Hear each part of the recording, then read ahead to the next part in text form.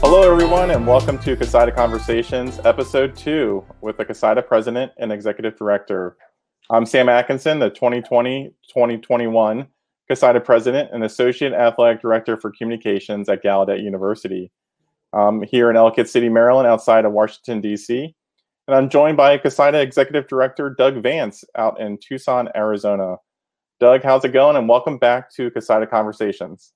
Thanks, Sam. It's good to be back, and things are going okay. I've got a little bit of a voice issue, so I'll apologize, but things are going well. That's great. I'm glad you're doing all right. A reminder to our audience about what CoSIDA Conversations is. This is a monthly conversation between the CoSIDA President and Executive Director to discuss all things CoSIDA, the profession, and our members. We want to make sure everyone knows what the organization is doing and discussing what items, projects, and initiatives we are working on. On this episode, Doug and I will provide some CoSIDA news updates as we have the chance to elaborate on some recent announcements. Plus, we'll be joined by our first guest as CoSIDA board member Denise Thompson of the Big Sky Conference stops by to join us to discuss CoSIDA's Racial and Social Justice Initiative. And most importantly, we want to hear from you, our members. Each episode, we will open up the mailbag and answer questions from our members, so don't forget to submit your questions online or DM us on Twitter at Sam Atkinson, SID, and at DVance, CoSIDA. So let's get started with our second episode. Thanksgiving is upon us, and this is going to be a different and challenging holiday for many of our members. Doug and I want to take a moment to pause and give thanks and share a few things we are thankful for as we keep in mind the different constant challenges we continue to face during 2020.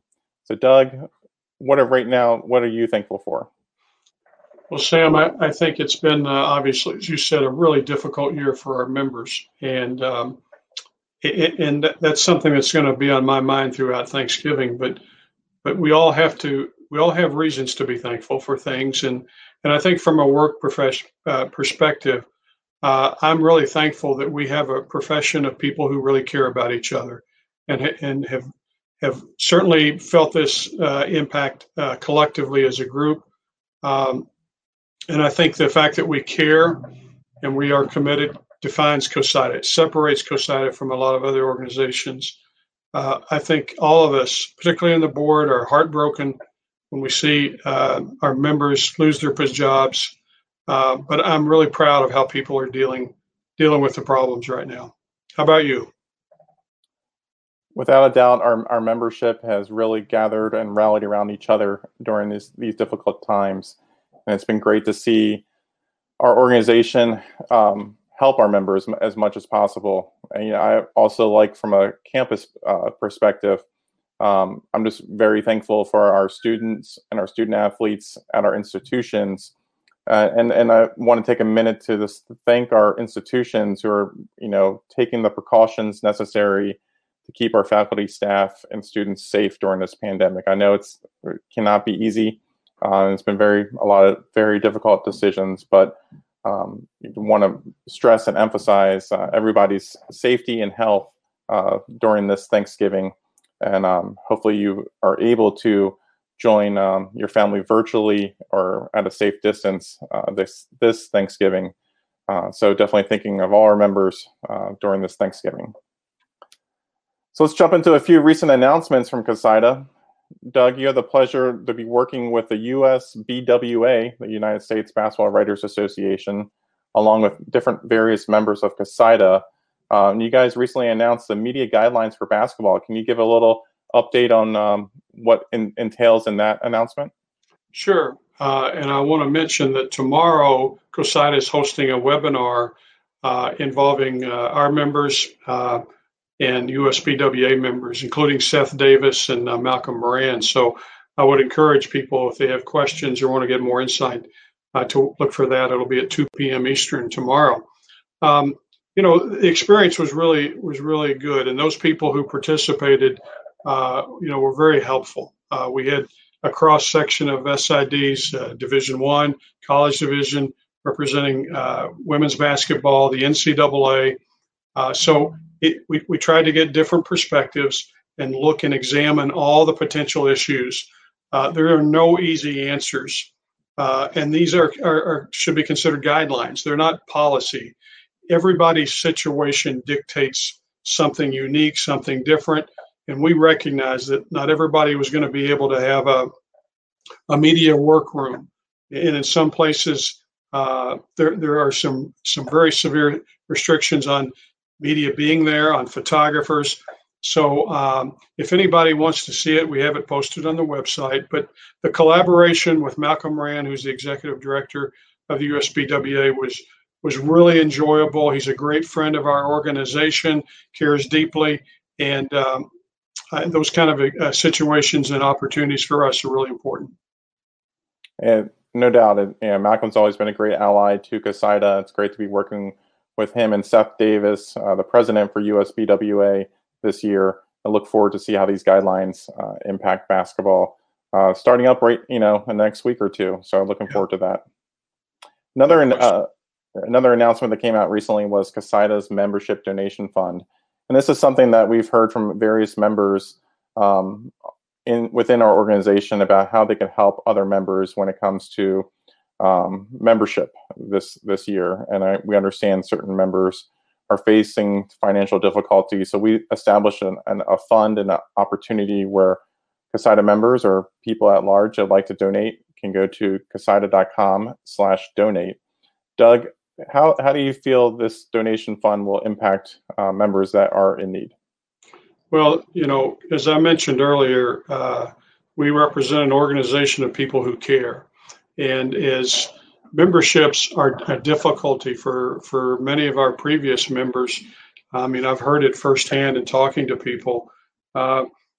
This was an idea to give our members an opportunity to give back and help those who cannot join. I received a call from a past president not too long ago, and this person wanted to donate 5 memberships anonymously and wanted to know how to do it. So we took that idea and grew it, and we're going to do the same thing with our corporate partners. So if we can open up an opportunity for someone to be a member who can't be, who was not budgeted to be, we have an obligation to explore that. So I hope we're able to help a lot of people be members of CoSIDA this year. Without a doubt, I think this is a great opportunity, and our members have always rallied around each other. So again, if you're interested in making a donation, please take a moment to go to CoSIDA.com/donate. Last thing on our opening segment here, talking about the spring semester is already upon us, and preparations are underway for how SIDs are going to be covering winter and spring sports.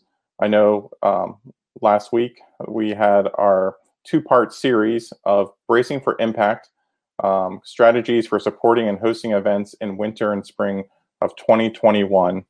If you missed those episodes live, you can watch them on demand at CoSIDA.com. Doug, what did you take from those presentations? We had 2 different levels. Part 1 was a college division, and part 2 was university division, Division 1. It was really interesting to see some of the different participants, from ADs to facility managers, as a part of those webinars. But what did you take away when you saw those recent presentations? Well, I think one of the things, and I figured this going into it, but this is going to be a group enterprise. Everyone who's involved with hosting events is going to have to recognize the challenges everyone is facing and help each other. And I think there's a lot of thought that has been given in how this is going to work and how people are going to deal with a multi-layer of events on campus, a lot of times at the very same time. It's going to be a big strain on our members, but our members are have the ability to rise to the occasion. I feel concerned for them because of the number of hours this is going to bring upon them, but I feel confident at the end of the day they're all going to get the job done, and I think this will help trigger some thought into how things are going to happen for everybody. Well, that's our leadoff segment for CoSIDA Conversations. We'll be back in a moment with our guest, Denise Thompson. CoSIDA Conversations is made possible thanks to one of our corporate partners, Blinder. Connect instantly with anyone through any device, capture multi-channel HD recordings, and collaborate with your remote team to create amazing content. Learn more about Blinder at blinderhq.com. We greatly appreciate Blinder's involvement and continued support of CoSIDA and our profession.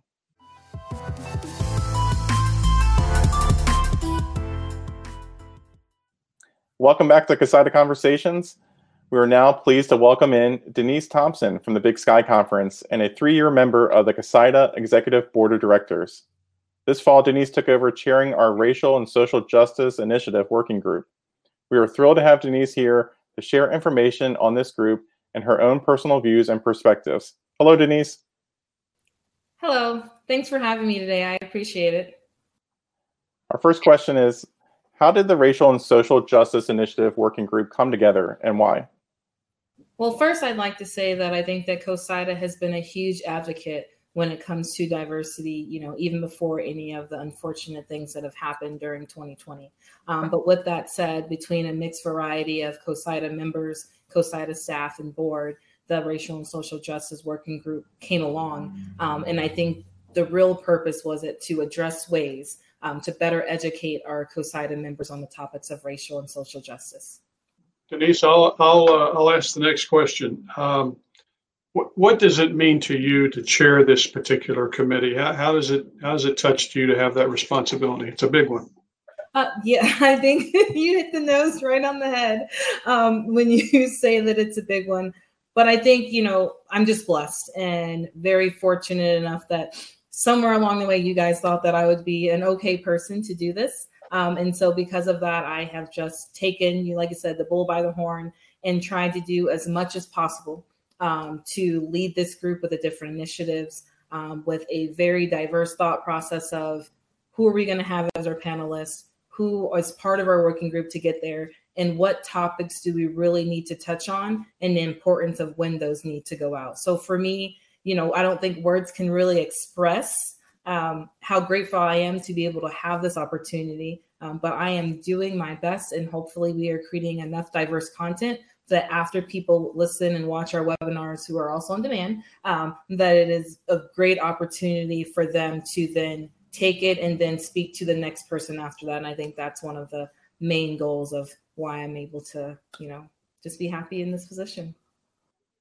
Denise, what would you say was a couple of your future panel topics? What would they look like? Yeah, so I think one of them is how to have courageous conversations. And I think that just might be one of the big ones. A lot of times there's a topic on the table that needs to be discussed, but people don't really know how to go about it. So we want to think, how can you have that conversation? What does that look like? What are the steps involved in it? Because right now there's no reason to be afraid. We all want to learn. We all want to do better. And so we think that especially when we're working with a diverse group of student athletes, coaches, staff members, administrators, that you're going to have to learn as much as possible to build in this profession. And so that is one of the important ones that we have. And then another one we have is how to continue the conversation. There's been a lot of different organizations and schools and conference offices out there who have started it, whether it's George Floyd or any other unfortunate incident that has happened in 2020. But how do you continue the conversation? We don't want these to be moments. It's great to have a teaching moment, but we want to figure out how can you now educate so that we don't have to backtrack or be going through any of this 5 years down the line. So we think with the right panelists in the right group and the right questions being asked, that those, whether you're serving on the panel or listening in, will be able to once again spread that word to everyone else on how to continue that conversation and let it know that this is just not a moment, this is a movement, and we're trying to move in a positive direction from here forward. Denise, you touched on this a little bit, but I want to kind of go forward a little bit more. Talk about the importance of bringing diversity to these sessions. Obviously, this is a message for everyone. Mm-hmm. Ooh, I think it's great. I think in athletics, there are people from so many different backgrounds, whether that is where you grew up, what do you look like, what your job description is, or the experiences that you have. So I think for us, we have been fortunate to have tremendous panelists join us, in the past, whether that's current athletic directors, former athletic directors, speaking consultants, faculty athletic reps, communicators in their current position who have gone through all these different things. I think for us, having that diverse group, whether it's male, female, with an academics background or more of a compliance background, or maybe, as an FAR, what is it that might be a former student athlete? So I think that everyone has a story to tell. And by bringing all those different backgrounds together, I think that is what maybe makes our topics and our webinars so unique, because in communications, we come across so many different people and we're here to tell that story. So I think as our panelists, yes, they're giving their background and their discussion, they're leading how the panels are going. They're also bringing you into their light, into what they have learned, to then make you leave saying, you know what? I believe what that person said. They said a lot of things that related to me, and that's what's making it more important. CoSIDA is not bringing in fluff. Anyone should just do it. They're bringing in real people who want to make a difference, and that's why hopefully the people are tuning into the webinars. Yeah, Denise, it really seems like a staple of these critical conversations is ending the webinars with key takeaways. Who came up with that idea as far as formatting your webinars with that, and what is something or key takeaway that really stuck out to you? So that would be me. I think that, especially during the summer, we're on so many different Zooms and Google meetings and go-tos and everything that, that there might be blinders, that it's one of those, it's like, by the time you're done, you're just so ready to turn off your computer, and you maybe don't remember any of the good things that maybe happened in the beginning or the end. So I think one of the good things is there's so many things, whether it's resource links after, but how do you really grasp the attention of those attendees right before they leave? So I think it's always very beneficial for every panelist right before they're signing off to say, hey, what are these 2 or 3 takeaways that they want the audience to leave with? Whether that's something that's going to make them remember to tell someone else, whether that's something for them to now look inside of themselves and say, hey, we want an allyship. Was I an ally before? And really asking yourselves those kind of questions for you to be like, you know what, I want to continue this discussion afterwards. So I like all takeaways. I don't necessarily have one in particular, but I just think that anyone that gauges you to think a little more, and my thought is, if it makes you want to tweet afterwards or put a post about it, then it was pretty good.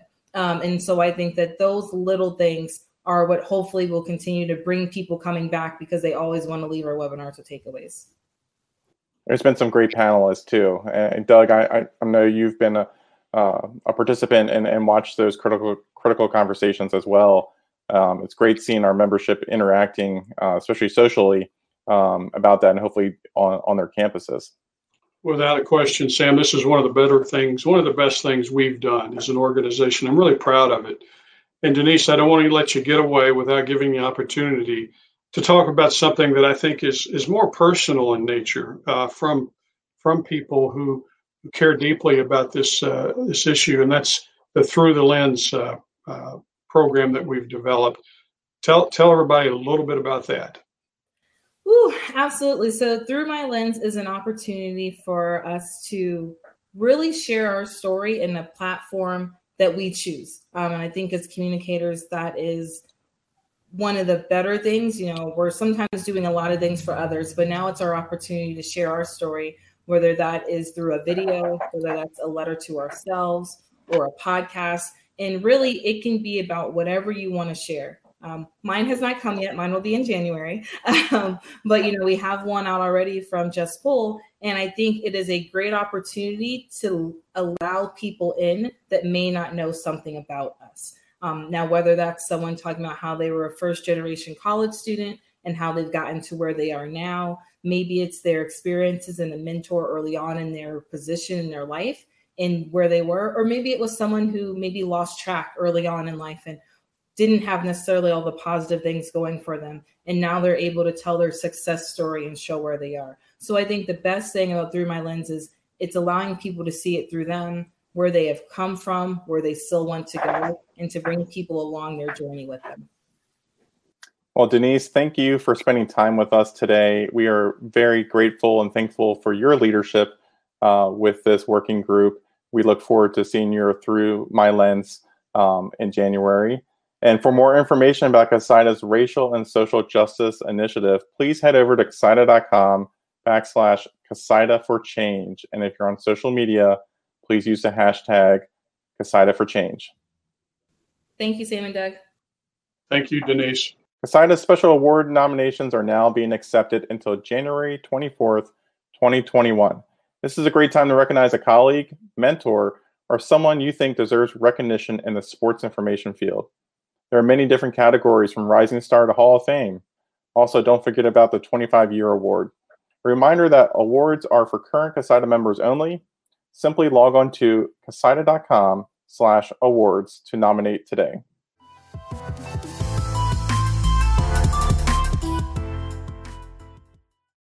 And now we open up our mailbag, Doug. We got a couple more questions this past couple of weeks. We go to Judy Wilson, a former past president of CoSIDA and works at LSU. She chimes in with a question and a suggestion. She wrote, "Dear Sam and Doug, thank you for these CoSIDA conversations. I have a question and a suggestion. The question is, what are some of the retirement jobs that SIDs have done when they've stepped away from a full-time career? And a suggestion is, please have some extended conversations with recent CoSIDA Hall of Fame inductees and members of the 2020 class." Judy, thanks for the email and the suggestion and question. Without a doubt, we will continue to have different guests during our CoSIDA conversations, and we'll feature different people. So we appreciate that suggestion. As far as the question, some of the retirement jobs that SIDs have done, Doug, it seems like it really varies. You know, I think some people stick in the PR field. Some people, after being in the SID field for a long time. How about yourself? What have you seen with some of your fellow colleagues that have been SIDs and gone on to retire? Well, I sincerely hope those people who retire. They've worked so hard during their career as SIDs, and they deserve that good life that they haven't been able to enjoy. But I think it just depends on what stage you are. I know of a member who stays very busy, and he works as a golf course marshal. He's also very much into music, so he does things in that realm. I also know an SID who retired, but really didn't retire. He stayed on and worked part-time for his school, for his athletic department. So, SIDs have a lot of communication skills. So there's a lot of opportunities. If they want to continue to work, if they want to continue to use their skills, or there's a lot of different jobs out there people can take up. And it really feels too like once an SID, always an SID. I feel like a lot of our members who end up retiring, they always end up at a game sometime, someplace, either volunteering or helping out on that staff. It's tough to take a SID and have them completely retire from the game. Yeah, one other position comes to mind. I know an SID who opened up his own PR agency, and a couple of those people actually, when I think about it. So that's utilizing their knowledge and their skills and their ability to and take it forward and to help themselves in a different career. Many different skills. Our next question is actually an anonymous question. The person didn't put in their name or organization, but what are your thoughts on there being accreditation for an SID? Kind of similar to the PRSA designation. I know that this is something that the CoSIDA board has kicked around over the years, it seems like, as far as trying to get SIDs accredited. It would be a major undertaking for an organization like CoSIDA to get that up and running. But it does seem like there could be something where, some schools continue to maybe use part-time SIDs, or they might use a student in certain situations, and that person may not be completely up to speed on the rules and knowledge of what it takes to be an SID. But Doug, do you feel like, would we see a time where CoSIDA could spearhead accreditation for our members? I think it's something, as you mentioned, that boards have talked about over the years, and it is a huge undertaking and a big commitment. And yeah, I think there's something there that we need to pursue. I think it comes down to the value of it. Why is an SID wanting to get accreditation? Is it going to help him or her in their career? Is it going to help them in their financial situation, their pay scale? There has to be a value attached to it because it's a big commitment for those folks to do it as well. So, but I think it's a concept we need to continue to seriously look at as we move forward. Our last question comes from CoSIDA board member Lenny Wright from Mount Union, and he asks, what advice do you have for SIDs heading into the holiday season and probably working remotely while preparing for an uncertain winter and spring? Thanks, Lenny, for the question. As we head into these holidays, a lot of us are still working remotely, and I'm sure feeling out of touch and not being on campus or not being able to see your colleagues. And this can be a lonely time for a lot of our members heading into the holidays. And I think it's a good reminder to reach out and to communicate as best we can, sending a text, even a tweet, being on social media, checking in on people. Doug, what do you think heading into Thanksgiving and then into the holiday season in December? What CoSIDA members should be doing that reach out to fellow CoSIDA members? Well, I think that's you said it. You said it well. Mental health is a big issue for our members, for everybody in this pandemic age. But the other piece of advice that I'd offer is don't eat too much. Try to take care of yourself physically. Try to exercise. I really think that's really important for all of us, and it's very helpful. And CoSIDA, through the Goodwill and Wellness Committee, has really stressed that and giving kind of incentives for people to physically exercise and get involved. But caring about each other, that's to me is about as important as it is during this holiday period. Right, and we're still living through a pandemic, so reminder, we need to continue to follow COVID-19 protocols and being safe when we're out and about. Lenny did write a great blog when he was D3 CIDA president 2 years ago, where he shared his thanks for various people in the SID field that impacted his career. But he also gave some great ideas for giving thanks to many people in the SID field, and we'll share that again through our social media and check that out. Yeah, so, I do want to wish a belated happy birthday to Lenny, who had his birthday last week. So there you go. Happy birthday, Lenny. Thanks for all you do for CoSIDA and SID profession as well. We appreciate your leadership. A reminder to keep submitting your mailbag questions. Log on to CoSIDA.com/askCoSIDA. We look forward to answering further questions on our next episode of CoSIDA Conversations. So on behalf of CoSIDA Executive Director Doug Vance and myself, and also our entire Executive Board of Directors and staff, we would like to wish each and every one of you a safe and healthy Thanksgiving. We look forward to speaking with you next month on CoSIDA Conversations.